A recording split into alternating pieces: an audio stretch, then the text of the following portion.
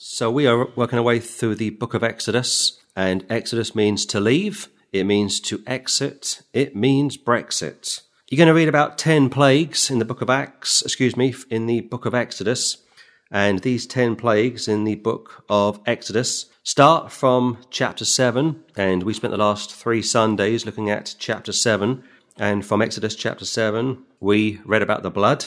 From chapter 8, we're going to read about frogs, lice, and flies, all disgusting creatures.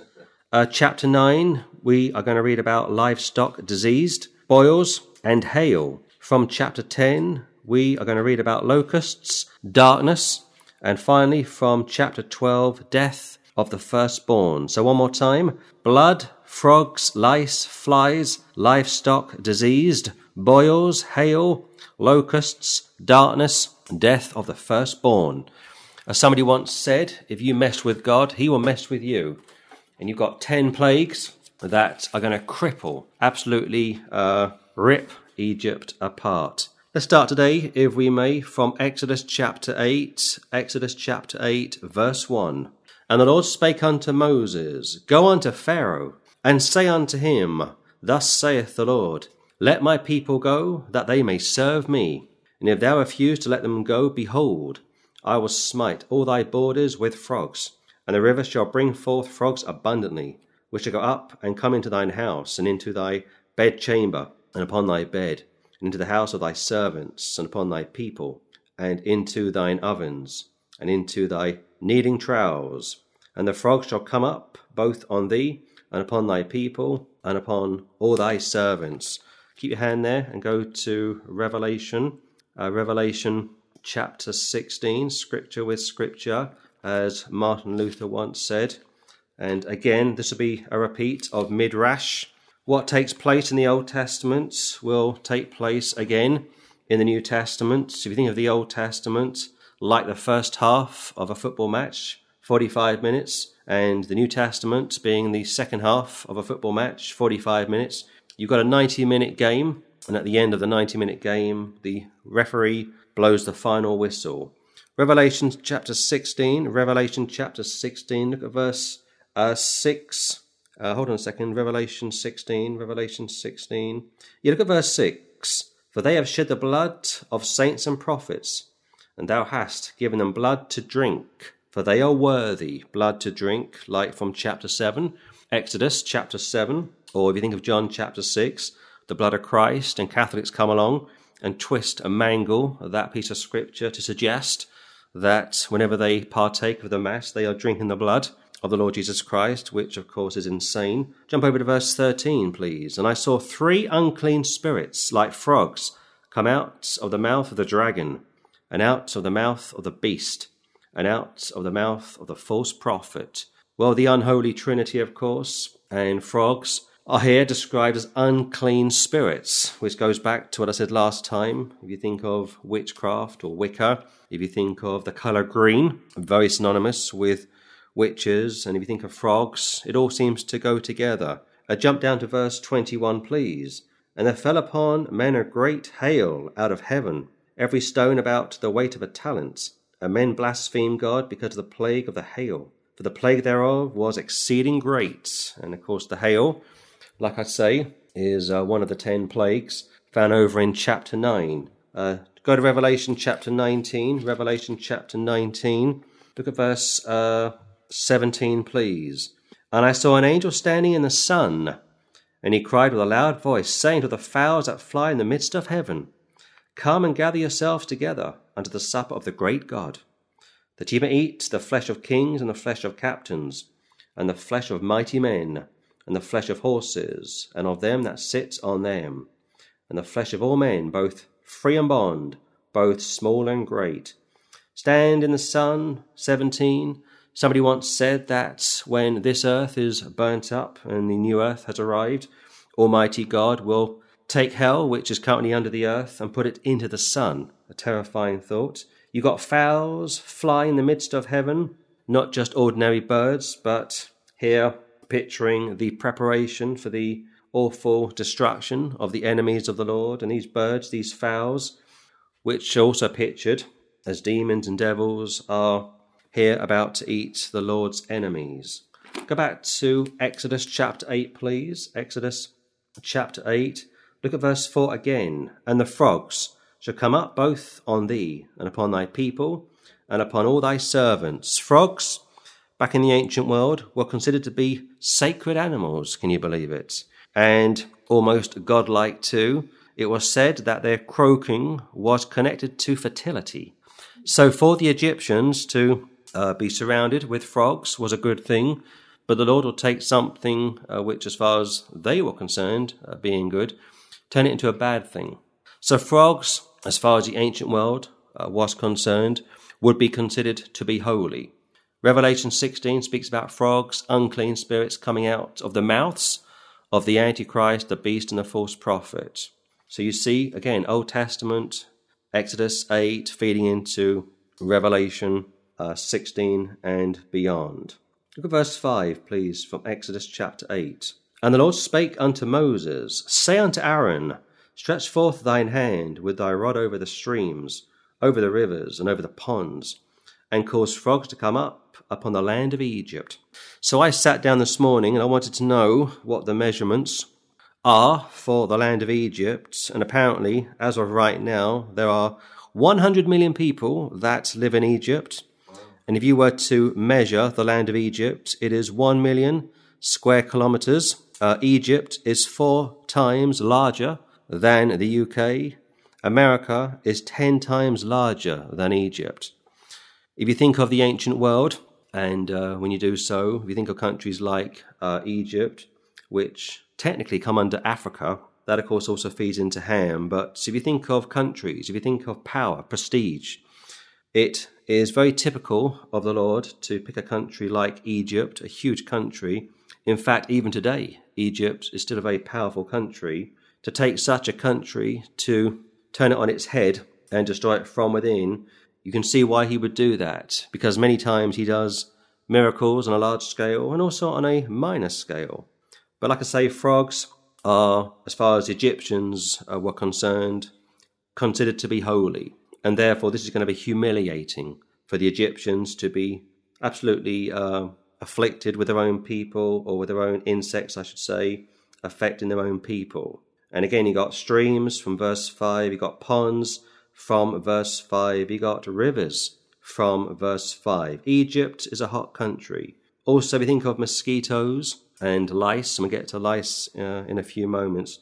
You can appreciate why those that are into demonology like to speak about a lot of demon-possessed people having an affiliation with the sea. There's something about the sea, rivers, ponds, oceans, of course, in very hot climates. Look at verse 6, please.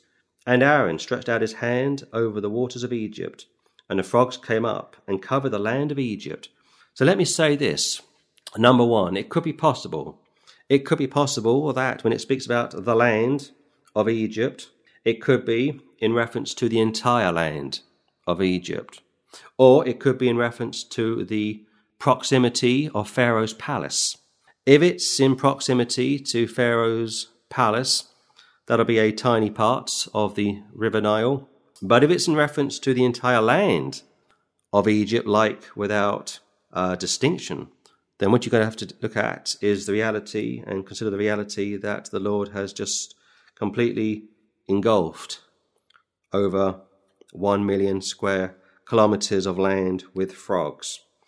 I think I will stick with my original suggestion that this will be in reference to, first and foremost, Pharaoh's palace, but it could also concern those that were living in and around the palace of Pharaoh. 7. And the magicians did so with their enchantments, and brought up frogs upon the land of Egypt. As a counterfeit, of course. If you think of 2 Corinthians chapter 11, it speaks about a counterfeit group of ministers, a counterfeit group of preachers. If you think about Revelation 17, it speaks about a counterfeit church. If you think about 2 Thessalonians chapter 2, it speaks about a counterfeit Christ. And as of right now, most of the world are going around in a bit of a daze, completely unable to detect truth from fiction. and are following false idols. And that's why when the Antichrist arrives, most of the world are going to fall over themselves to greet him. So 8, 1, 2, 3, 4, 5, 6, 7, feeding into 8, are really dealing with two things. First of all, the Lord is speaking to Moses in an audible voice, going back to the scripture I gave you from last week, from 2 Timothy chapter 3. He hears what the Lord is relaying to him. He will later write this down, and of course this is what we're reading about this morning, found in the Old Testament. The Lord wants to make it clear to Moses that what he is commissioning Moses to do will take place in real time. Also, you've got Aaron, found in verse 5 and 6, working hand in hand with Moses.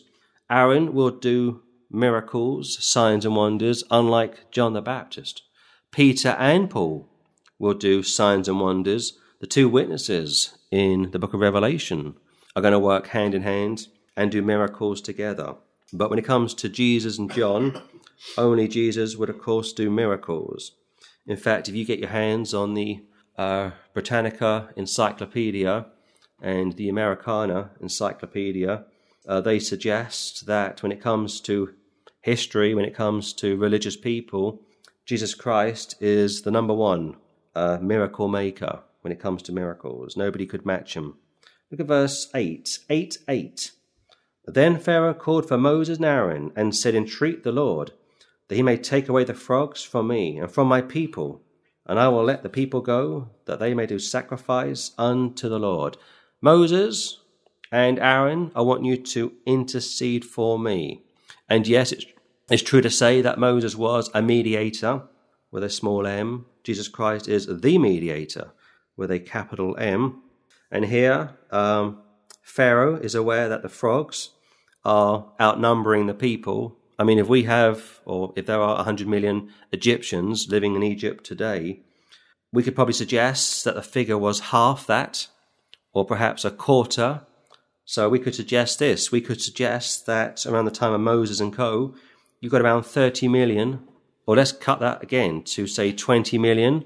You've got 20 million Egyptians living in Egypt, a country, one more time, which is four times the size of the UK. You've got around 20 million Egyptians just battling these frogs. 1 minute they are worshipping them. The next minute they are detesting them, wanting to get rid of these frogs. They are sick of such frogs. And Pharaoh wants Moses and Aaron to entreat the Lord to intercede on behalf of Pharaoh and his people. And it also says, the latter part of verse 8, And I will let the people go, that they may do sacrifice unto the Lord. Very reminiscent of Herod from Matthew chapter 2. And in Matthew chapter 2, you've got Herod inquiring from the wise men as to where the King of the Jews was to be born.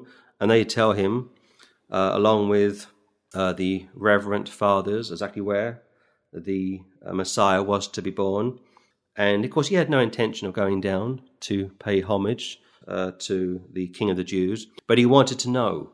And of course, he would later order the death of all the newborn babes, boys to be precise, under the age of 2 years. And here, Pharaoh, with one hand behind his back, fingers crossed, and I'll discuss fingers crossed and fingers probably next week, doesn't really want to let them go. He is simply telling Moses what he wants him to hear. Look at verse 9, please. And Moses said unto Pharaoh, Glory over me, when shall I entreat for thee, and for thy servants, and for thy people, to destroy the frogs from thee and thy houses, that they may remain in the river only? Who do you think I am, Pharaoh? It's like Joseph. It's like Daniel, when they came into the presence of ungodly Gentiles, especially Nebuchadnezzar. Daniel was a very humble man. Joseph would say that interpretations belong to the Lord. Several times in the book of Acts, Paul and Barnabas and others would say, it's not about us, it's about the Lord. And that's one of the quickest ways to spot a real preacher or a real ministry. Do they preach the blood? Do they preach about Jesus? Do they preach about the finished work of Christ on the cross? Do they preach about an infallible Bible? If they don't, throw them out. When shall I entreat for thee, and for thy servants, and for thy people, to destroy the frogs from thee and thy houses, that they may remain in the river only? He's saying quite simply this: it's not about me, it's about the Lord. He's already told you from previous chapters that he is the Lord God. There is only one Lord God, of course, and he wants to make it very clear to Pharaoh that he needs to acknowledge that. Pharaoh was very religious. I think sometimes historians and unbelievers like to paint people in the Old Testament as being freedom fighters or free thinkers. No way. Pharaoh, like Herod, like Pilate, was very superstitious, very religious. Going back to Revelation 16, unclean spirits like frogs coming out of the mouths of the unholy Trinity, the great battle, flies or fowls flying in the midst of the heavens, preparing the slaughter of the enemies of the Lord, Revelation 19. Somebody once said that when it comes to the scripture, there are no atheists in the scripture. A lot of truth in that. 10. And he said, tomorrow. And he said, be it according to thy word, that thou mayest know that there is none like unto the Lord our God. So this will be an indirect witness to Pharaoh on behalf of Moses. And like I said, over the last several Sundays, it was a very brave thing for Moses to do this, along with his biological brother. And at the same time, Moses doesn't know that in total there will be 10 plagues inflicted on the people of Egypt from Jehovah. And also 10 is the number of the Gentile. 10 is a Gentile number because, of course, Pharaoh was a Gentile. Herod was a Gentile. Pilate was a Gentile. Whereas, of course, the Jews are just that, Jews. 11. And the frogs shall depart from thee, and from thy houses, and from thy servants, and from thy people. They shall remain in the river only. That's power. If you think of so-called great leaders over the years, much of what you hear is rhetoric. But when it comes to power, when it comes to miracles, signs and wonders, they can't do it. If you think of someone like Malcolm X, or Farrakhan, or Martin Luther King, just 3 infamous people from different backgrounds, and yet in their day were very powerful, very popular. I think it was Martin Luther King that arranged the Million Man March to Washington, D.C., 1962, 61, 62. Yeah. And they turned up in their numbers. And if you see footage, black and white footage of that event, he's got Muslims there, he's got Catholic priests there, he's got Protestants there, he's got Marxists there, he's got anarchists there, he's got Democrats there, he's got Republicans there. Talk about putting the world and his wife together. I have a dream, of course. And if you think of the Antichrist, it'll be, again, Midrash. I'm not saying Martin Luther King was a type of the Antichrist, not really. He was more of a carnal, backslidden Christian. But the point is this: he pulled the crowds in, as the Antichrist will do, and they fell for Martin Luther King. In fact, I believe in America, every January, I forget which day it is, there is a national holiday in honor of Martin Luther King. And yet, I remember reading years ago that there are 15 sealed filing cabinets concerning Martin Luther King, detailing FBI reports. 15, not 5, but 15 sealed filing cabinets until, I think it's 2068. Yeah. But the point is this: those men, Malcolm X, Farrakhan, King, powerful men, good with their tongues, a lot of rhetoric, couldn't do miracles, couldn't raise the dead, couldn't do a fraction of what Moses is able to do. And that's also one of the quickest ways to spot a real messenger of the Lord. 12. And Moses and Aaron went out from Pharaoh, and Moses cried unto the Lord because of the frogs which he had brought against Pharaoh. And the Lord did according to the word of Moses, and the frogs died out of the houses, out of the villages, and out of the fields. So the insinuation is that this infestation, this massive influx of frogs, is affecting a good part of Egypt. And this particular verse from 13, you got villages, houses, fields, could suggest, number one, it's in reference to the proximity, one more time, of Pharaoh's palace. It could be a 100-mile radius, or we could suggest that it is in reference to the entire country of Egypt.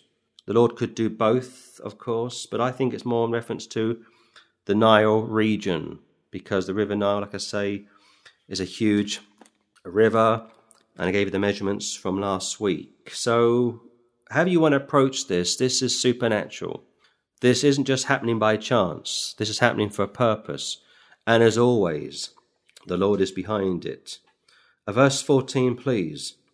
And they gathered them together upon heaps, and the land stank. If you drain a pond or a river or a stream, it stinks, quite simply.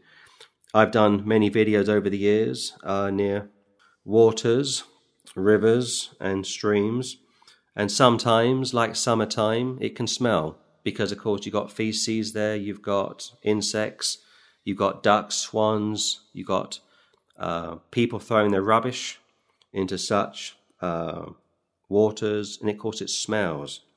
Also, if you think of sin is a stench in the nostrils of the Lord. All of our righteousness is as filthy rags. There isn't a just man on the face of the earth that doeth good and sinneth not. Look at verse 15. But when Pharaoh saw that there was respite, he hardened his heart, and he hearkened not unto them, as the Lord had said. There's two ways to think of this. Number one, you could suggest this. You could suggest this is in reference to a saved man or a saved woman who is backsliding, like Martin Luther King, who was an ordained Baptist pastor, I should also add, and after backsliding for a while and getting involved with the flesh, doesn't repent, doesn't clean up, and has simply hardened their hearts. This could also be in reference to an unsaved man or woman who hears the gospel repeatedly and also hardens their hearts and won't listen to the call to repentance. But in the context, verse 15, this is dealing with Pharaoh, a very religious, powerful, superstitious leader who is being humiliated, quite simply, by two Jewish gentlemen. And yes, Moses was technically royalty because his stepmother was the daughter of the previous Pharaoh, whereas Aaron, 3 years older than himself, was a slave. And you must have, you could think, or you would be of the opinion, had you been privy to such a meeting taking place, why does he put up with these people breezing in here, calling for meetings and laying the law down, literally laying the law down? That's where it comes from, laying the law down. Who does this guy think he is? Just keep him to the gutter. Pharaoh was many things, but he wasn't a fool. It's a bit like that text from the Gospels where it speaks about Herod gladly listening, gladly monitoring, gladly observing, that's the word, gladly observing John the Baptist. John the Baptist has been imprisoned. He's preached against Herod's second wife, second marriage. He married his sister-in-law, and John the Baptist would castigate Herod for that. And yet, if you compare John the Baptist's castigation to the Apostle Paul when he comes up against the third and final King Herod in the book of Acts, who I think from memory was in a relationship with his biological sister, he doesn't mention it. Isn't that interesting? John the Baptist, Old Testament preacher, takes Herod to task, Paul the Apostle, our apostle to the Gentiles, to the church, when he comes into contact with Herod and his biological sister in an incestuous relationship, doesn't challenge that. He preaches holiness, temperance, and righteousness. Two saved men from two dispensations handling the subject of sin different ways. But 15, one more time and I'll close, speaks about Herod. When he saw that there was respite, like a break, hardened his heart, because his heart is no good. Going back to Jeremiah 17:9, and on top of that, hearkened not unto them. He had free will, I can't stress that enough, as the Lord had said. So you got 15 verses dealing with this titanic clash concerning Moses and Aaron working side by side. Aaron wasn't needed, but due to Moses' insecurity and also his humbleness, his humility, the Lord allowed a helpmate, a bit like Adam and Eve, to work hand in hand to bring Pharaoh to his knees. And during this titanic clash, as I say, concerning really Moses and Pharaoh, frogs have been quadrupled, multiplied tenfold, and possibly have covered a country 4 times the size of the UK. Africa is a hot country. Africa is able to breed insects like mosquitoes, lice, flies, and locusts. And we will speak about locusts when we get to chapter 10. But we'll hold it there, and next week continue and try and delve a little deeper into the book of Exodus from chapter 8. Please open your Bibles to Exodus chapter 8. Exodus chapter 8. And last Sunday, by the grace of God, we were able to cover the first 15 verses from the 8th chapter. And I want to read verse 15 again, if I may. But when Pharaoh saw that there was respite, he hardened his heart, and hearkened not unto them, as the Lord had said. So, number 1, the Lord is going to harden the hearts of Pharaoh. Number 2, Pharaoh is going to harden his heart. And when those two come together, you are looking at a catastrophe. Egypt, as of right now, is 100 million strong, remains one of the most powerful countries in the Middle East. But go back to 1500 years of BC, like 1500 years before the Lord Jesus Christ was born, Egypt was the most powerful nation on the face of the earth. And here Pharaoh, the third and final, found in the book of Exodus, has been forced to entertain 2 biological brothers. It was humiliating for him, and yet the Word of God says time after time how the powers that be are ordained of God, and also from Romans 13, we are to submit to such people. If you think of the Nebuchadnezzar incident, the Lord broke him, literally broke his back, put him out into the wilderness, and he was on his hands and knees for a period of time until he came to his senses. But like I said last Sunday, this is a heart issue, not a head issue. Whether you're saved or unsaved, it really makes no difference. You were told to examine yourself. You were told to make sure that you are in the faith. You were told to make your calling and election sure. Just before the service began, we were discussing some of the greats from the Old Testament, people like David and Solomon, and I made the case to our little group that I know who I am, I know what I am. I won't waste your time or my time kidding those around this table as to my wickedness, my innate wickedness, but by the grace of God I am saved. I'm saved by the blood of Christ, and if anything is worth bragging about, it would be just that. Look at verse 16, please. And the Lord said unto Moses, Say unto Aaron, Stretch out thy rod, and smite the dust of the land, that it may become lice throughout all the land of Egypt. So we've gone from frogs to lice. Lice are disgusting. And if you think of World War II, if you think of Jews, gypsies, Protestants, homosexuals, anyone who had the audacity to question the Third Reich will be sent to death camps all over Europe. And yet, little footnote to add, by 1945 there were 200 Russian death camps. 200 all over the Soviet Union. 10 times more than the Germans. And yet, as a student of history, I very rarely hear much about the gulags. I hear nothing about Molotov or Beria, Stalin, Lenin, but I hear plenty about Hitler, Goering, and Himmler. 200 death camps. And the Russians are rounding up people left, right, and centre. Anyone who dared question Uncle Joe. Many Jewish doctors, innocent Jewish doctors, were put to death. Most of his Russian generals, pre-1940, were put to death. And then one day, the Germans started to mobilize, And to the shock and horror of Joseph Stalin, they were 17 miles outside of the gates of Moscow. And during that time, Stalin couldn't handle it and went to ground. He had a breakdown, a literal nervous breakdown, couldn't handle it. But those poor people that found themselves in the Russian gulags, those poor people that found themselves in the German concentration camps suffered with lice. And that's one of the reasons why they would have their heads shaved. If you found yourself in an American jail back in the 1920s, 1930s, one of the first things they would do was to shave your hair off, because lice, of course, is filthy. It's also contagious. It's disgusting.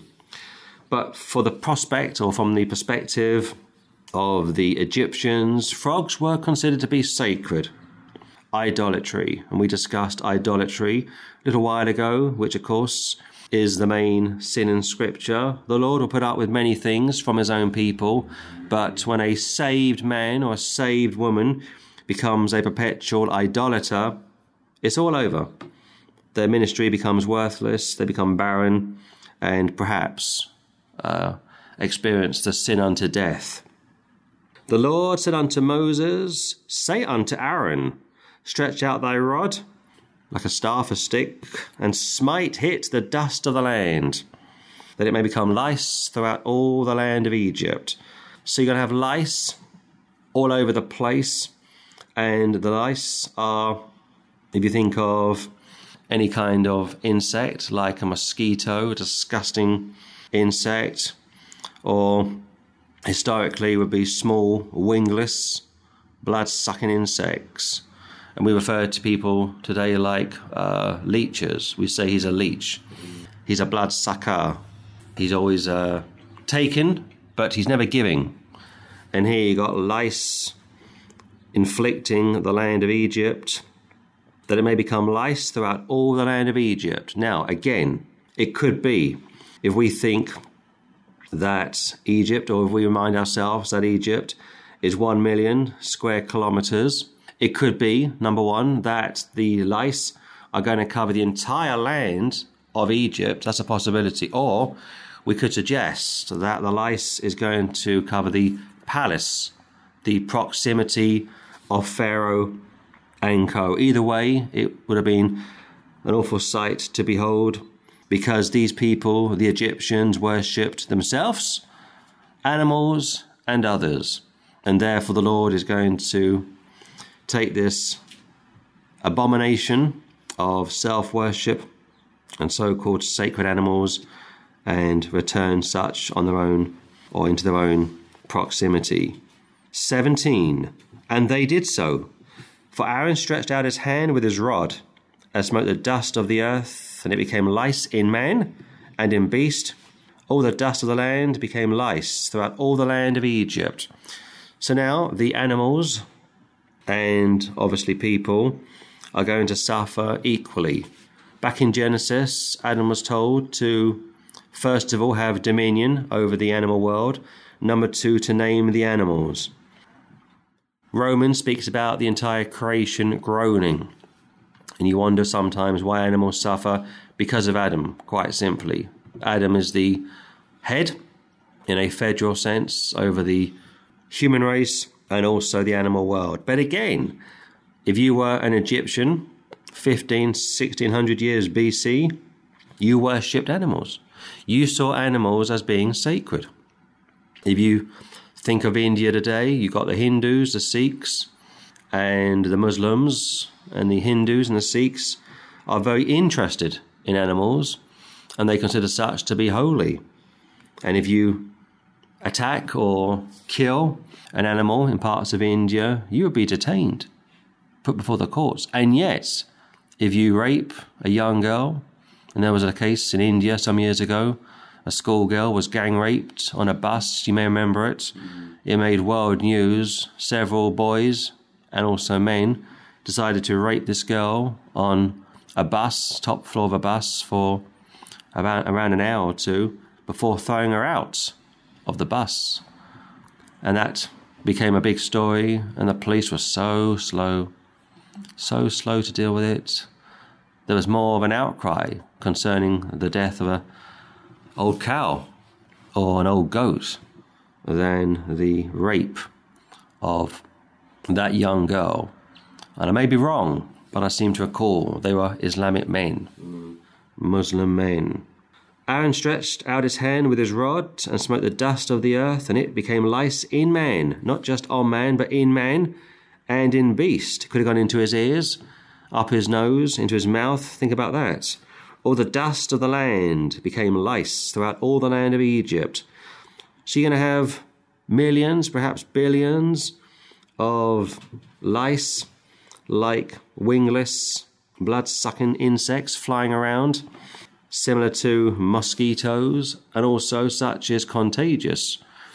One of the problems that girls have when they go to school is that they get nits into their hair. It's a disgusting thing. And, of course, nits are contagious.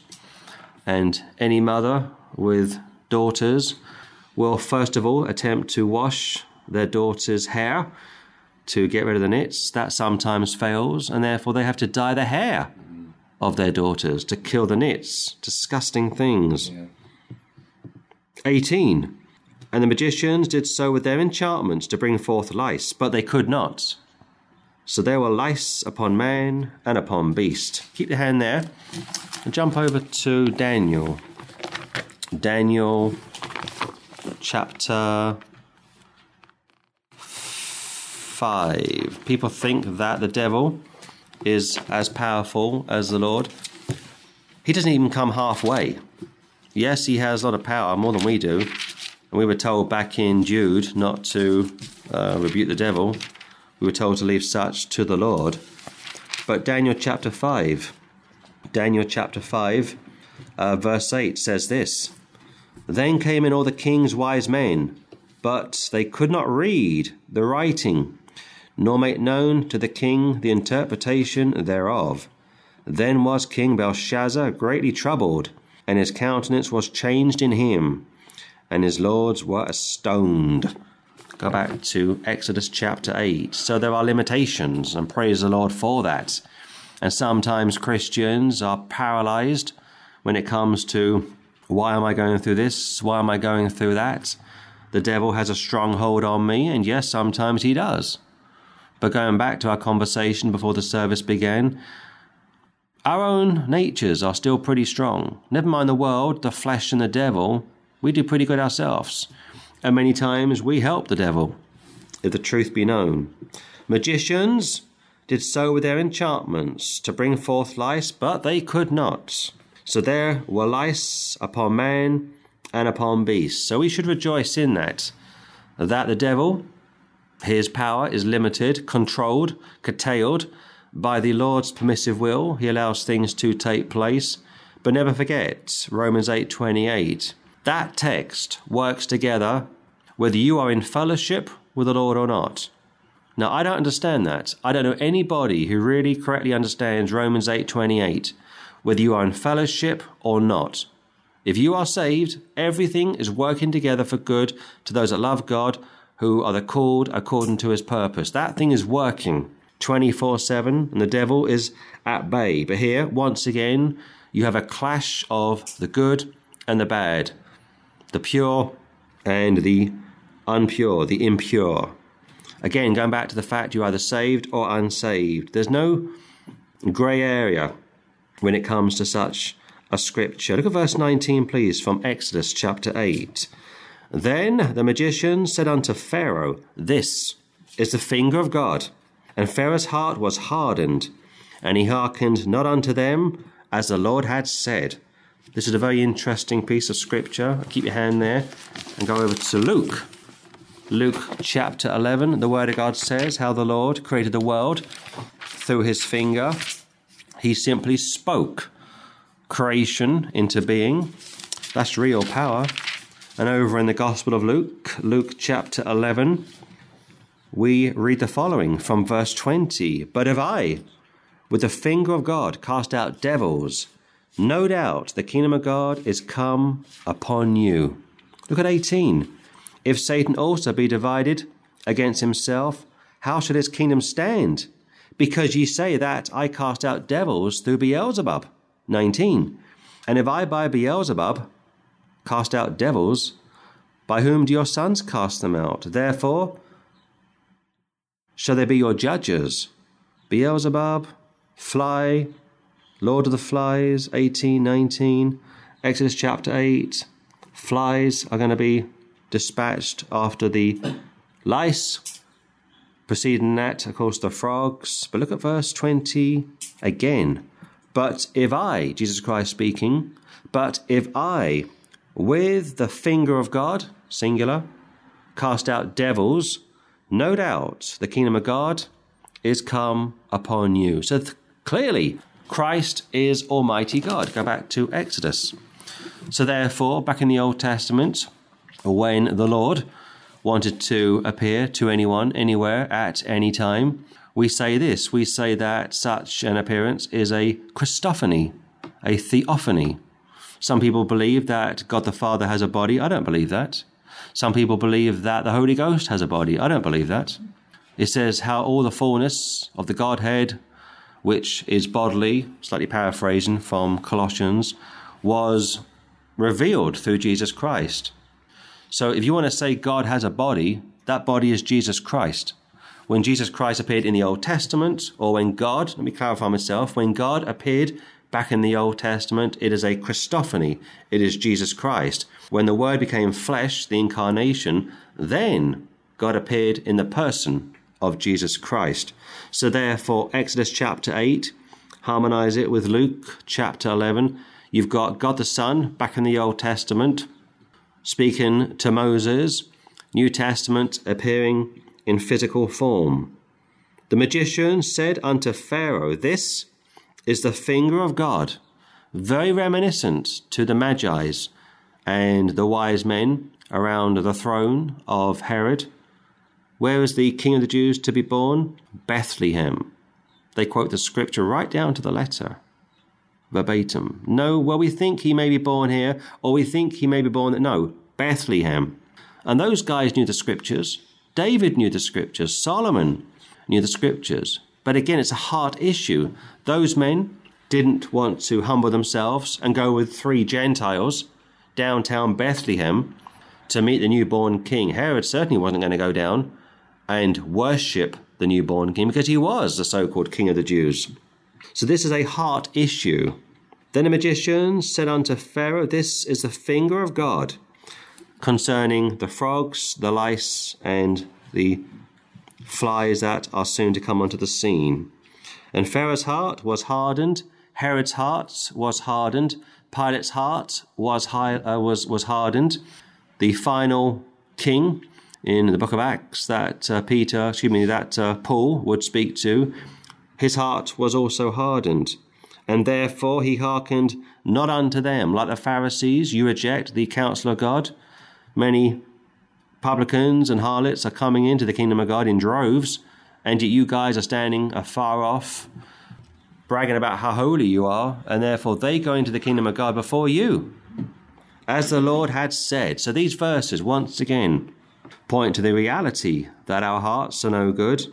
And yes, you get a new heart when you're born again. And yes, you can do all things through Christ who strengthens you. Of course, I don't want to downplay the power of the cross, the power of the new birth. But every time I think of Paul from Romans chapter 7, what I want to do, I don't do. And what I shouldn't do, I end up doing. I can't do what I want to do. And what I don't want to do, I end up doing. I'm paralyzed.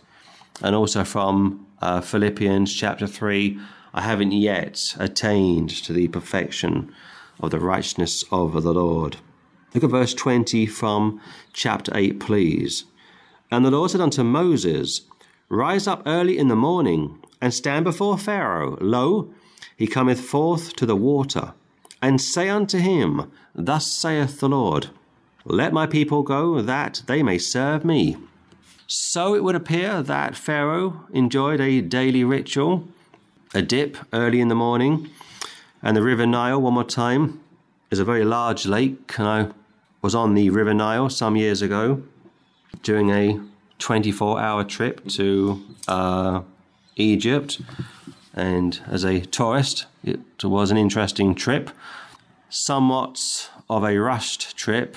And yet I noticed a couple of interesting things. When the plane landed at Cairo airport, we all got onto the buses. Armed police got onto the buses with Kalashnikovs. And I thought, welcome to the Middle East. And we had two plain-clothed policemen. Very friendly, actually. And there were two buses, so 4 police officers, 2 on each bus. And we went around the streets of Cairo. This was pre the Islamic Spring, the Autumn Spring. I think that's what they called it, from 2011. This was pre the fall of Mubarak and Gaddafi.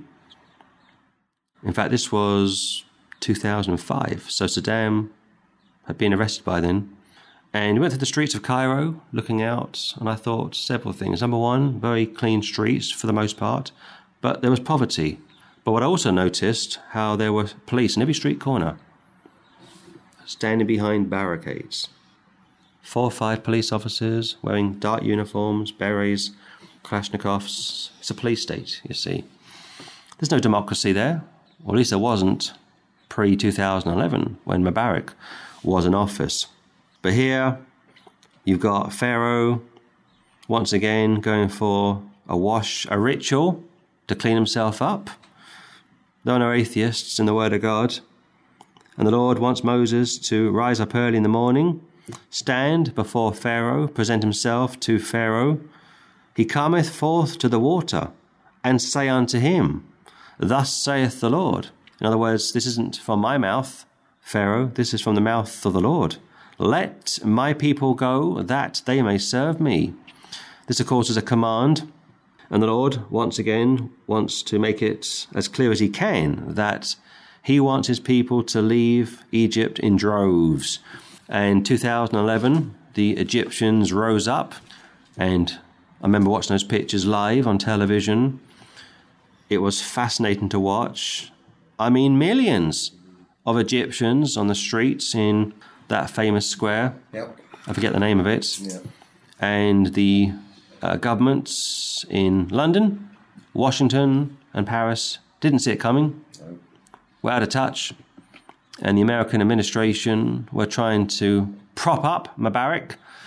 And so too was the British government and the French government. There were millions of people, day in, day out, on the streets all over Egypt, calling for the overthrow of President Mubarak. And eventually they got what they wanted. But here, verse 20, the context is to let God's people go.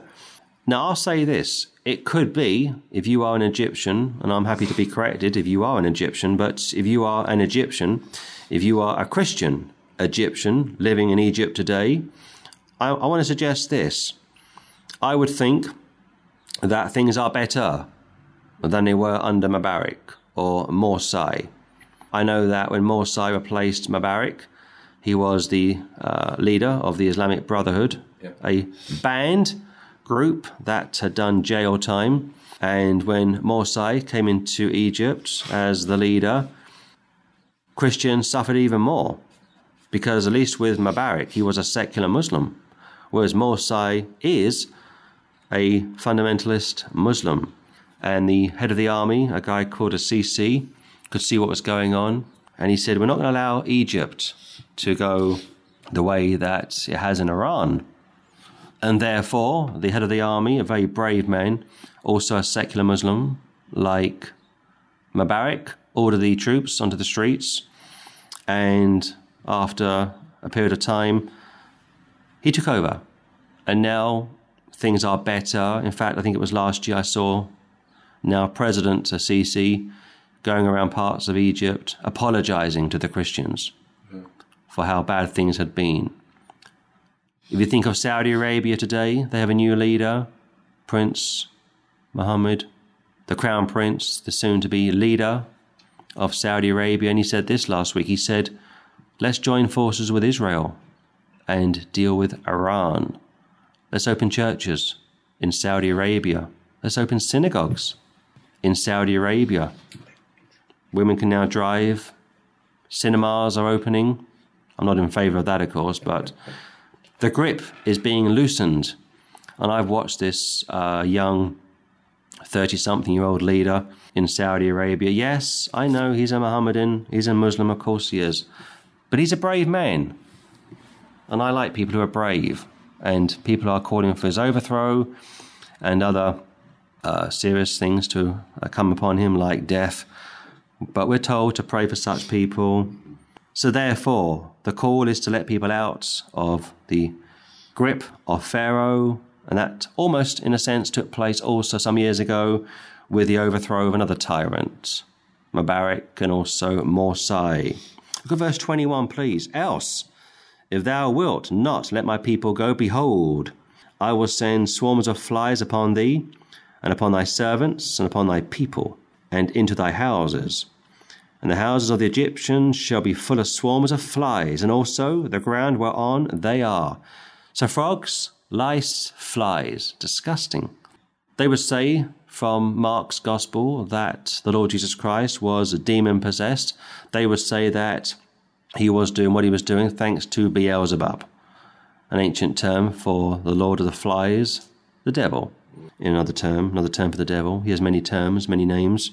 And here, swarms of flies are going to come upon the servants, the people, the homes, to break the backs of Pharaoh and his leaders, to bring them to their knees. If you think of, for example, South Africa today. South Africa are run by a left-wing government. In fact, 2 days ago, Patrick was speaking to a woman in Glasgow from South Africa, Cape Town, I think it was, and she remembers the good old days, and she was lamenting over the brokenness of her country. And it's true that South Africa was a beautiful country back in the day. Johannesburg, Cape Town. In fact, I remember years ago working with a woman who was stationed at Johannesburg back in the late 1980s, before Mandela was released. Beautiful country, she said. They call it Joburg. Beautiful country.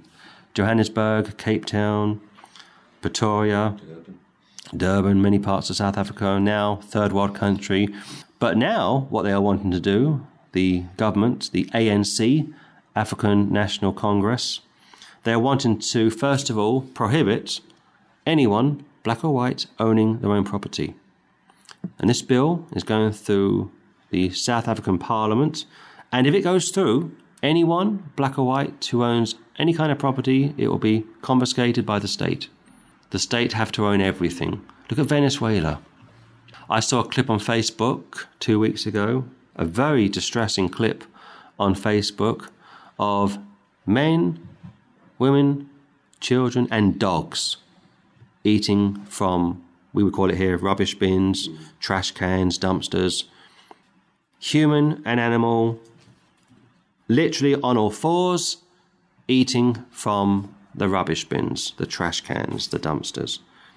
But that, of course, is socialism. That's what Jeremy Corbyn would be wanting if he becomes the Prime Minister, and may that never happen. That's what is happening in Venezuela. That is what they are wanting to take place in South Africa. Socialism. Going back to the gulags, 1945, up until the death of Stalin, 53, 54. And after Stalin's death, still a socialist state, of course. Brezhnev, Khrushchev, and other leaders down the line gradually reduced the gulags and gradually loosened the hold over the people. Same is also true to some extent of China today, although it's still a socialist, communist police state. Else, if thou wilt not let my people go, in the context the Jews, behold, I will send swarms of flies upon thee, and upon thy servants, and upon thy people, and into thy houses. And the houses of the Egyptians shall be full of swarms of flies, and also the ground whereon they are. The same could be true of South Africa. There are saved people in South Africa. There are saved people in China. There are saved people in Venezuela, and also Cuba. I caught a documentary 3 days ago about Cuba. Very interesting documentary. And it said this. It said from the revolution, late 50s, up until the handover from Fidel to Raul, there was a very strict prohibition concerning homosexuals, lesbians. Death awaited such people, internment camps awaited such people, and now, in fact, 2 years ago, they got a new leader as of last month. One of the uncles, I think, has replaced Raul. Yeah. The previous president, Fidel's brother, his daughter is pro-homosexuality, marches on the streets in Havana with the LGBTQ, lesbian, gay, bisexual, transgender people. Can never get that right. How times change. And yet during the time of Fidel and his brother, you wouldn't even mention it in public. Now they're marching the streets in Havana, and yet if you call for the overthrow of the government, they will put you inside. But if you are homosexual or lesbian, it's all good. But here's the point. These countries are in the grip of dictators. And such was taking place during the time of Pharaoh. And the Lord broke Pharaoh, literally. And he made it the same to the government of South Africa, Venezuela. Cuba is almost coming around. In fact, last night we were discussing a group of pastors who went to Cuba in 2002, had a meeting with Fidel Castro, explained the book of Revelation to him, explained the gospel, explained things that he'd never heard in his entire life. And he said this, well, maybe the Jesuits taught me wrong. Slightly joking, but maybe not. What do they say? Ever a true word, said in jest. And Fidel Castro, for the first time in his life, had been given an accurate Bible study or an explanation, a condensed explanation concerning the book of Revelation, but more importantly, the gospel of the grace of God. So we will hold it there from verse 21 and just consider that flies, frogs, lice have been dispatched or inflicted, have been poured out onto the people in Egypt like the plagues found in the book of Revelation. Pharaoh is unable to stop this. His men are unable to reverse this. And everyone apart from the children of Israel are going to suffer what is coming his way. And this is being done for one simple reason, to show the Lord's power, show his sovereignty, get him the glory that he is owed, and of course also to deliver his people out of the grip of Pharaoh, which is very similar to what we are seeing, as I say, in South Africa, Venezuela, and also in Cuba. Exodus chapter 8, please. Exodus chapter 8. And last Sunday we finished at verse 22, which I want to read again for this morning, if I may. And I will sever in that day the land of Goshen, in which my people dwell, that no swarms of flies shall be there, to the end thou mayest know that I am the Lord in the midst of the earth. Emmanuel, meaning God with us. And once again, Emmanuel is coming through for his people, for the Old Testament, the children of Israel, for the New Testament, the body of Christ. I will sever in that day the land of Goshen, in which my people dwell. If you think of Romans 8:28 and beyond, it makes the case very clearly that no one or nothing anywhere at any time can ever separate us from our Saviour. That no swarms of flies, in the context, physical flies, but spiritually in reference to unclean spirits, shall be there. Also going back to the fact that if you are saved, you can't be demon or devil possessed. To the end, thou mayest know that I am the Lord in the midst of thee. Matthew 7:21 to 23, the Lord said how many would appear to him in that day, saying, Lord, Lord, and he turns around and says, I never knew you. Not I once knew you, but that I never knew you. And this past week we were in Stirling, Scotland, and a guy came over to us and we had a conversation with him.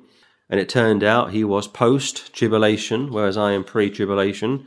Turns out he was into conditional security, whereas I'm into once saved, always saved. And I made the comment from Matthew 7:21 to 23, how the Lord was making the case that those that are in his presence, and of course Matthew 7:21 to 23 is in reference to the great white throne judgment, were never saved to begin with.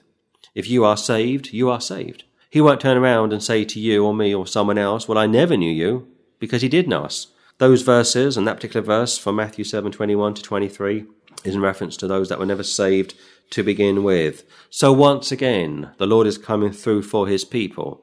He loves us more than we love him, and yet many times people are of the opinion that if they need, or that they're not always as holy as they should be, and therefore they need to do something to be holier. In fact, this same man from Stirling said to me that one of the reasons why the church had to go through the tribulation was to make us more fit for purpose. And I said to him, well, how can we be more fit for purpose? We have an imputed righteousness. You can't be any more justified than you already are. But this land of Goshen, you may care to know, is 40 miles long, which is around 900 square miles. Contrast that to the land of Egypt, 1 million square kilometers, and therefore the Lord, all-powerful, is more than capable of sealing off particular land, a particular part of Egypt, making such an area sacred land, if you will. He would say to Moses, take off your shoes. He would say to Joshua, on your face, you're in the presence of the angel of the Lord. Look at verse 23, if you will. And I will put a division between my people and thy people. Tomorrow shall this sign be. This, of course, feeds into separation, segregation, a very unpopular subject. Most Christians rarely practice separation. In fact, most Christians will do all they can to avoid separation. I remember a brother, an elder in a conservative church, a Brethren church, premillennial, pre-tribulational, King James, once saved, always saved. And one day, one of his daughters contracted HIV/AIDS. And he said to me this, he said, well, I was shocked. She was hanging around with this Hindu man, and he got her pregnant, and I begged her not to hang around with this Hindu man. And after several liaisons, she fell pregnant, and she contracted HIV/AIDS from her Hindu lover. But by the grace of God, the child was clear, and as far as I know, has remained clear to this day. But his daughter, sleeping around with this Hindu man, fell pregnant with this Hindu man. Fast forward to, I think, 5 or 6 years after the birth of their loved child, the Hindu got sick. He got very sick. And depending on who you speak to, some suggested he got saved, others suggested he was simply playing it safe. And this church gave him a Christian burial, Christian service. His relatives arrived and started to give him Hindu rites, praying over the body, praying over the corpse, so on and so forth. Talk about an ecumenical service. But here's the thing. That woman had been raised by her Christian parents, had been baptized, went through the church system. And I said to him, do you think your daughter's saved? He said, absolutely, she's saved. And I thought to myself, but when was she saved? Was she saved as a young girl? Was she saved as a teenager? Was she saved before she met the Hindu? Was she saved after she met the Hindu? Maybe she was saved all along. I don't know. But here's the thing. She had been raised in that system, but she'd been playing around, contracted AIDS from her lover. He died as a result of the AIDS. She still has it. And she's on a lot of medication, and she will be for the rest of her life. And he said this to me. He said, well, my daughter is now walking very closely with the Lord. I hope she is. But here's the thing. No separation took place. No separation. And if you think of the scriptures, if you look at the Old and the New Testament, you're told to separate for all sorts of reasons.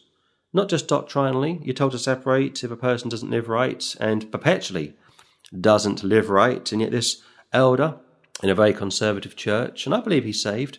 I have no reason to doubt his salvation. But when it came to his daughter, one of his several daughters, he had many children, he wouldn't separate from her. Now, I'm not saying he should have done. If you ask what the scripture says he should have separated. But again, it's not as easy as you think. Most parents will not separate from their children. Most parents will overlook the transgressions of their own children, and yet if such a transgression takes place in their own church, they won't overlook it. They pick and choose, you see, going back to the new covenant, going back to the reality that most Christians will pick and choose which parts of scripture they want to accept and which parts they do not. This man decided to stay in fellowship with his daughter, and now, like I say, she has HIV/AIDS. If she makes it to 50, she's very fortunate. If she makes it to 55, it's a miracle.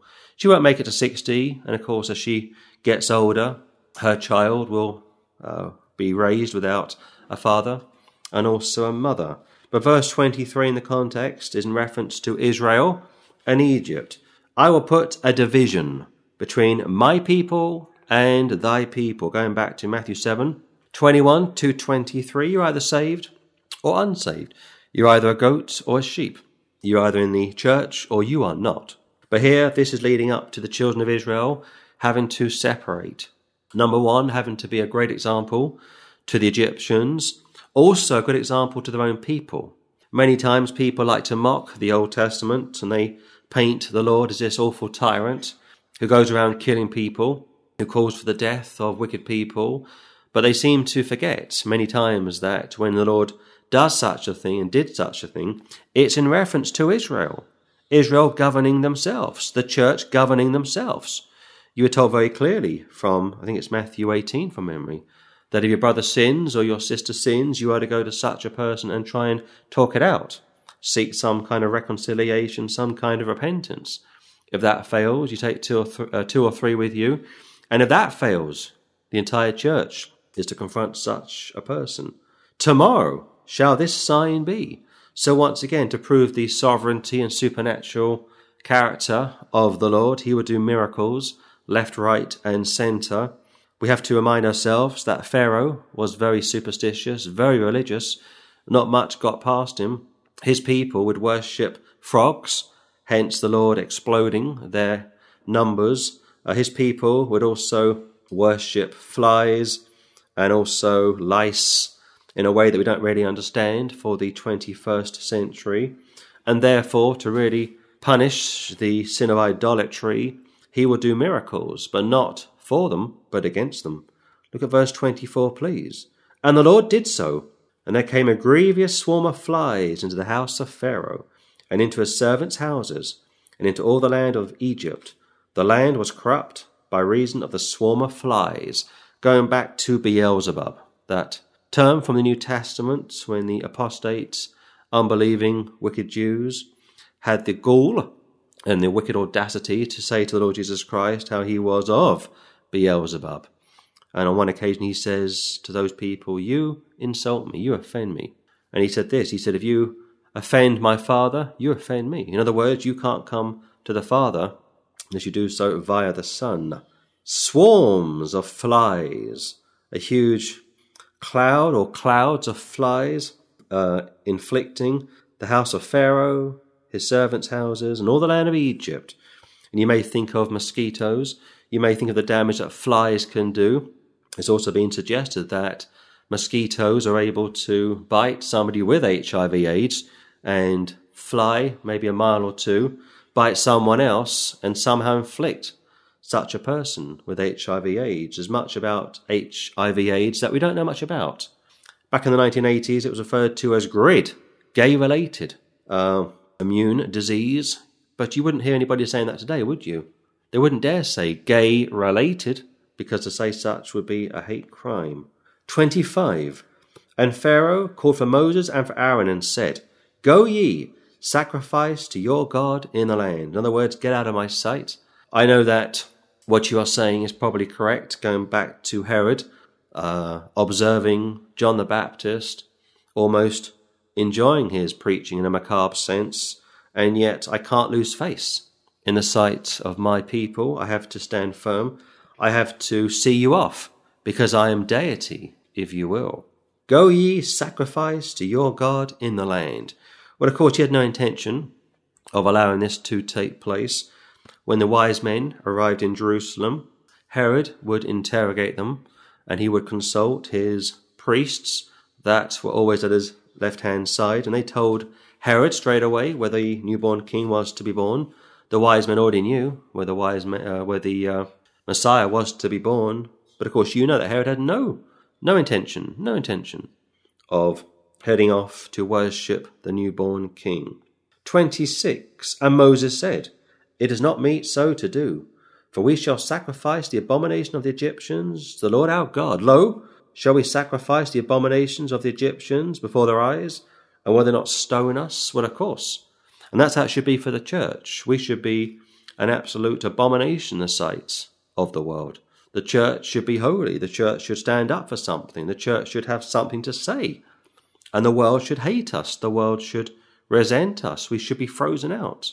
We were told that we should rejoice when we were cast out as evil. But here Moses said, it is not meet, it is not right to do, for we shall sacrifice the abomination of the Egyptians to the Lord our God. In other words, they will see what we are doing, and we, the children of Israel, shall be an abomination in their eyes. Lo, shall we sacrifice the abomination of the Egyptians before their eyes? And will not they stone us? Well, of course. In other words, we want to go out from Egypt, this house of bondage. We want out. We want to go far and wide. We don't want to be hanging around this place any longer. We will go 3 days' journey into the wilderness and sacrifice to the Lord our God, as he shall command us. Very reminiscent of the Lord Jesus Christ dying on the cross and after 3 days being raised from the dead. And many times this term 3 days will appear in both testaments, and yet unfortunately most Jews are blind to it. Most Jews have been indoctrinated out of it. Most Jews have been radicalized by their rabbis not to believe the many messianic passages in the Old Testament that spoke very clearly about the coming Messiah. And of course the clearest passage would have to be Isaiah 53. But here in the context, it is in reference to Israel. It is in reference to, number one, leaving paganism, idolatry, wickedness, and going off into the wilderness, which later on would be a picture of the world, but here in the context, a picture of separation. Because if you don't separate, you will become contaminated. Going back to the brethren elder who didn't want to separate from his daughter, and he paid quite a price for that. People were criticizing him for that. The usual Pharisees making quite a song and dance and using that against him. But here you're looking at Israel and Egypt. You're looking at Moses as a type of the Messiah, and Egypt is a type of the world. Israel is a type of the church. And when you got saved, if you are saved, you are called out of the world. The word church means called out. And once you are called out, you become a peculiar person. A very peculiar person, someone who doesn't really fit in, someone who doesn't really get along with the world. And yet going back to the reality of separation, most saved people don't want to practice separation. Most saved people are very friendly with the world, and they keep in with people when they shouldn't. And I've said this over the years that the only exception that I can think of when it comes to separation would be, number one, employment, number two, family. And yet even when it comes to family, you can still be careful, you can still guard who you associate with. I remember speaking to a brother some years ago, and he said this. He said, I am one of three brothers. One of my brothers is a missionary. The other is a bum, hanging around with the wrong type of a woman. And he said to me, I've decided to separate from my youngest brother because of his lifestyle, and yet remain in contact with my other brother, the missionary. And I thought, yes, he was right. Down the line, it turned out that his brother was compromising with religious people, apostates, people with questionable beliefs. And here was this brother that I knew in a difficult situation. He's already kicked out his youngest brother, or his other brother. What will he do with his other brother, the missionary? Well, he sat on the fence, going back to the complexity of the subject. I could say if it was me, I would cut ties with both of my brothers, but I wasn't this particular person. And he decided to, like I say, separate from the wayward, backslidden brother, who's now pretty much an atheist or secular. Contrast that to his missionary brother, hanging around with an apostate church, pushing doctrines that he didn't agree with, and nor did I, and he decided to remain in contact with such a brother. Christians are very complex, and if you are a new Christian, if you are new to the faith, and you are trying to work out who is real and who is not, or what is a true church and what is not a true church, you have my condolences. It's not an easy situation. It's a difficult situation. It's very difficult to know who is real and who is not. And many times we, like I say, are harder on those within the church than we are outside. 28. And Pharaoh said, I will let you go, that ye may sacrifice to the Lord your God in the wilderness. Only ye shall not go very far away. Entreat for me. He's hanging on to them. He's desperate not to lose them. They are money makers for him. They built his treasure cities for him. If you go back to 1996, John Major, the then British Prime Minister, was desperate to remain in power, and late 1996, early 1997, a young politician called Tony Blair came on the scene. And at that time, he was the leader of the opposition party, the Labour Party, and John Major had been Prime Minister for 6 years or thereabouts. And he was desperate to remain in power, and he decided to do this. He decided to call a 6-week general election. Never been done before. Went to the palace, and he said to the Queen, "Can I have permission to dissolve Parliament for 6 weeks? Because every general election, Parliament is obviously shut." And the Queen gave him authority to shut it for 6 weeks. And he, along with Michael Heseltine, the then Deputy Prime Minister, said that they were going to smoke out the Labour Party. They were going to smoke out Tony Blair. And Heseltine said he was of the belief that the Tories would return to power with a whacking great majority. And he said the country was sleepwalking to judgment, to disaster. Well, fast forward to the end of the 6-week election campaign. The Tories were desperate to remain in power, spent millions of pounds on advertising this and that, and to their shock and horror, Tony Blair became the Prime Minister, won with a majority of 170 seats or thereabouts, and within 12 months, the American President, Bill Clinton, came to Downing Street, sat in a cabinet meeting, the first time that's ever happened, and even he was shocked and stunned that such an avalanche had taken place. The Tories were booted out of office and would be out of office for some 13 years, desperate not to lose power. And here Pharaoh is desperate not to lose the Israelites because they are good for money. "Only ye shall not go very far away. Entreat for me." What did he think they were going to do? Go for a 10-minute walk, say a few prayers, and then go back into Egypt, which is what most churches do.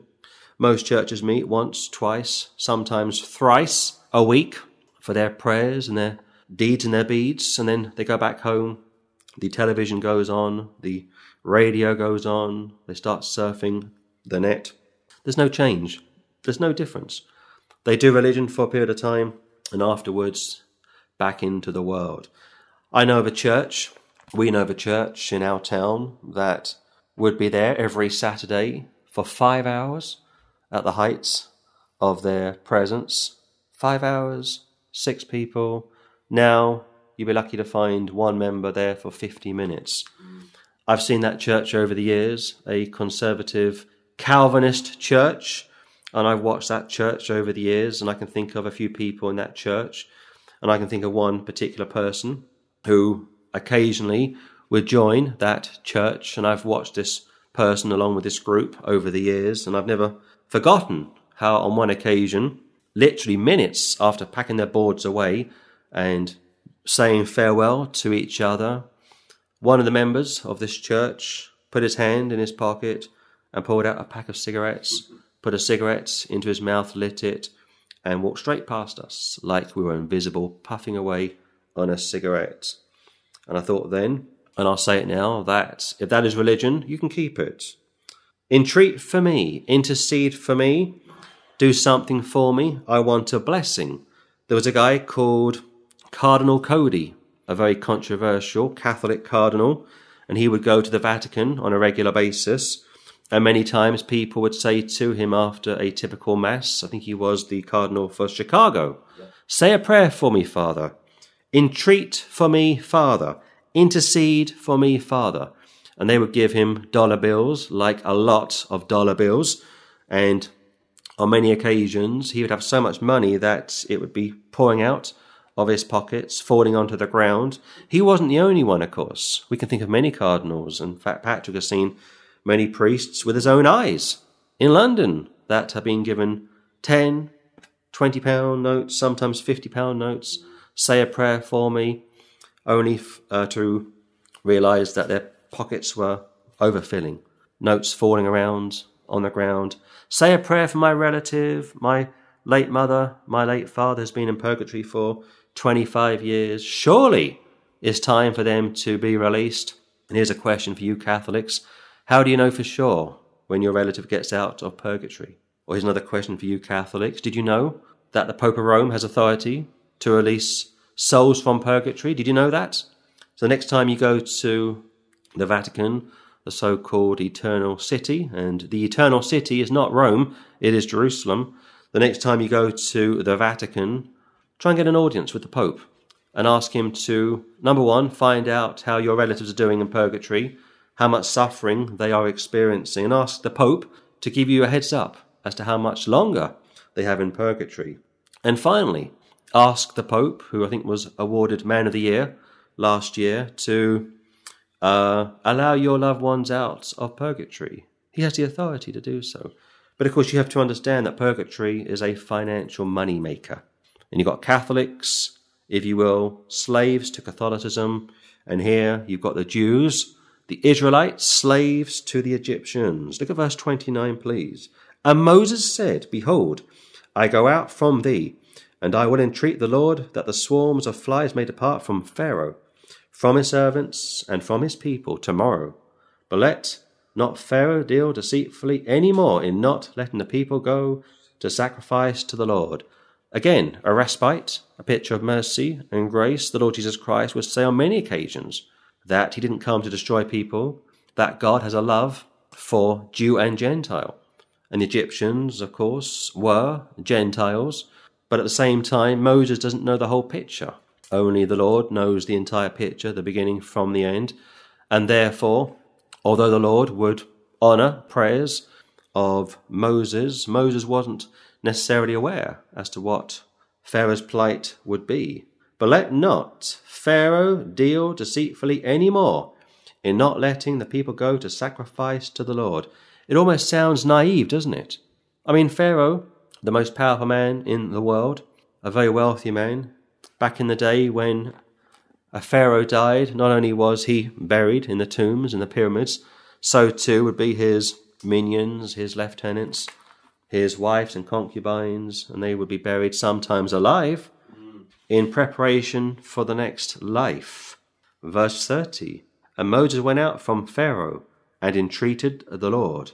And the Lord did according to the word of Moses, and he removed the swarms of flies from Pharaoh, from his servants, and from his people. There remained not one. Many people have to go to hell and back, like they say. Many people have to be broken in order to be saved. And here the Lord intercedes. The Lord honors the prayer of Moses, the word of Moses. Contrast that to John chapter 5, the word of Jesus, the word of God. The word of God cannot be broken. Thy word is eternal, and every one of thy righteous judgments endureth forever. The word of God cannot be broken. And here Moses is the most powerful man in the world, if the truth were known. But as far as Pharaoh was concerned, he was the most powerful man in the world. The Lord steps in, he removes the swarms of flies, tens of thousands. We can't really appreciate it. There may have been 1 million or so flies all over the place, along with lice and frogs, afflicting people left, right, and centre. The Egyptians, their priests, were unable to do anything about it.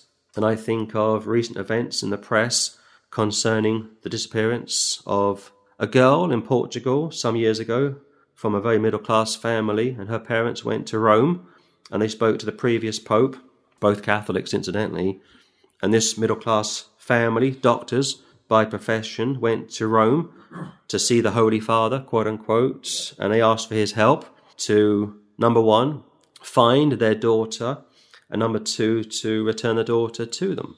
And that's quite normal. If you lose your child as a parent, you are desperate, of course, to find your child. The Pope couldn't help them out. And here we are some 10, 11, 12 years on. The daughter, their young daughter, hasn't been found.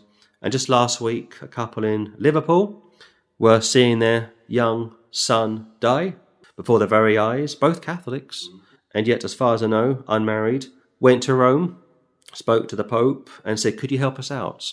Our young boy is moments from death. He's very sick, and he certainly was. And there were people praying for that young boy. Nothing wrong with that, of course. And the Pope offered this, he offered that, and did all that he probably could do in a physical sense, but he couldn't help them out in a spiritual sense. He couldn't speak to Almighty God in heaven. He couldn't put on his triple tiara. He couldn't say to this young Catholic couple, with the authority invested in me, I will make sure that your boy lives to see another day. He couldn't do anything for this young Catholic couple from Liverpool. And tragically, a week or so later, the boy died. But here, Moses is almost all-powerful, picturing Jesus Christ. In fact, in the Gospels, I think it's Luke's Gospel, it says how the Spirit was present to do miracles. Also from John's Gospel, it says how the Spirit wasn't given by measure to the Lord Jesus Christ, which really does uphold his deity and also makes the case that there wasn't anything that he could not do. And here Moses is also, in a similar sense, enjoying great power. Contrast that to Pharaoh's priests. They couldn't do anything. Contrast that to previous popes. They couldn't do anything. They may offer you a mass. They may say, we're praying for you. They may fast for you. They may do this. They may do that. But that's not what you want, is it? If you are a parent and your child has been abducted or has disappeared or is dying, you want your church, if you are Catholic, to do something for you. You want a miracle, don't you? And yet, to the best of my knowledge, no pope has ever been able to give any kind of a miracle, do anything for anyone, in a sense or in a way that you couldn't possibly miss it. And he is very reminiscent to the false priests under Pharaoh's command. Verse 32, please. And Pharaoh hardened his heart at this time also, neither would he let the people go. It's a heart issue once again. Your heart is not only desperately wicked, but you are very complex. You are a very complicated person. Going back to some of the people that I've spoken about this morning, brothers, saved brothers that I know personally, and if I was in their shoes, who knows what I would do. I may also compromise. I may also turn a blind eye. But if you continue to turn a blind eye, if you continue to compromise, you become worthless. You don't bring forth any fruit to perfection. And after a while, you just wither away and almost die in a spiritual sense. So, 32 verses from the 8th chapter of the book of Exodus. And we've been able to cover these verses over the last 3 Sundays, looking at the 10 plagues. And of course, 10, the number 10 is a Gentile number. 10 plagues are going to afflict Egypt. The term Exodus means leave, it means exit, it means Brexit. You got frogs, you got lice, you got swarms of flies. 3 disgusting creatures being inflicted on idolatrous Egypt. The Israelites, the Jews, have been protected. The land of Goshen is 40 miles long. And if you think of how long the Jews were in the wilderness, 40 years, you see many similarities. The Lord is going to protect his chosen race. He will protect the body of Christ, feeding into once saved, always saved. Your heart is deceitfully wicked, verse 29, in reference to Pharaoh. And Jeremiah 17, verse 9, picks up this same kind of a thing. Your heart is desperately wicked, full of poison and asps. Nothing good comes from your mouth or your heart. In fact, go to James. This came to me as a relevant passage. James chapter 1. Somebody once said that the one thing that men learn from history is that men never learn from history. Much truth in that. James chapter 1. James chapter 1 also picks up on this whole issue of who you are and what you are. James 1, look at verse 26 if you will. If any man among you seem to be religious and bridleth not his tongue, but deceiveth his own heart, this man's religion is vain. Pure religion and undefiled before God and the Father is this, to visit the fatherless and widows in their affliction, and to keep himself unspotted from the world. Unlike the Pharisees back in the Gospels, unlike priests and popes today. Jump over to chapter 3, James chapter 3. James chapter 3, look at verse 6. And the tongue is a fire, a world of iniquity. So is the tongue among our members, that it defileth the whole body, and setteth on fire the course of nature, and is set on fire of hell. The tongue. The tongue could be a saved person's tongue. It could be an unsaved person's tongue. A bit like Pharaoh. One moment he's bragging about how powerful and holy he is, and the next minute he's on his knees. begging Moses, in his eyes, a third-rate person, a Jew, despised in the eyes of the Egyptians, and yet he needs this Jew's help. Jump down to verse 14. But if ye have bitter envying and strife in your hearts, glory not, and lie not against the truth. This is written to saved people, not unsaved people. 15. This wisdom descendeth not from above, but is earthly, sensual, devilish. So, yes, the Lord will protect you. He will keep you saved if you are saved. He won't allow devils, demons to possess you, take you over. But you have to guard what you see, what you hear, and what you speak. And if you find yourself guilty of James 13, verses 14 and 15, be aware that such comes from the devil, not from above. In other words, it is unholy, not holy. And as a result, you need to shut your mouth. Be careful what you say and how you say it. And as Peter would say, make your calling and election sure. And as John would say, confess your sins to him straight away, and he will cleanse you of all unrighteousness and keep you close and safe in the beloved, and you will never stray from the Lord. So close it there, and God willing, next week, pick it up from Exodus chapter 9.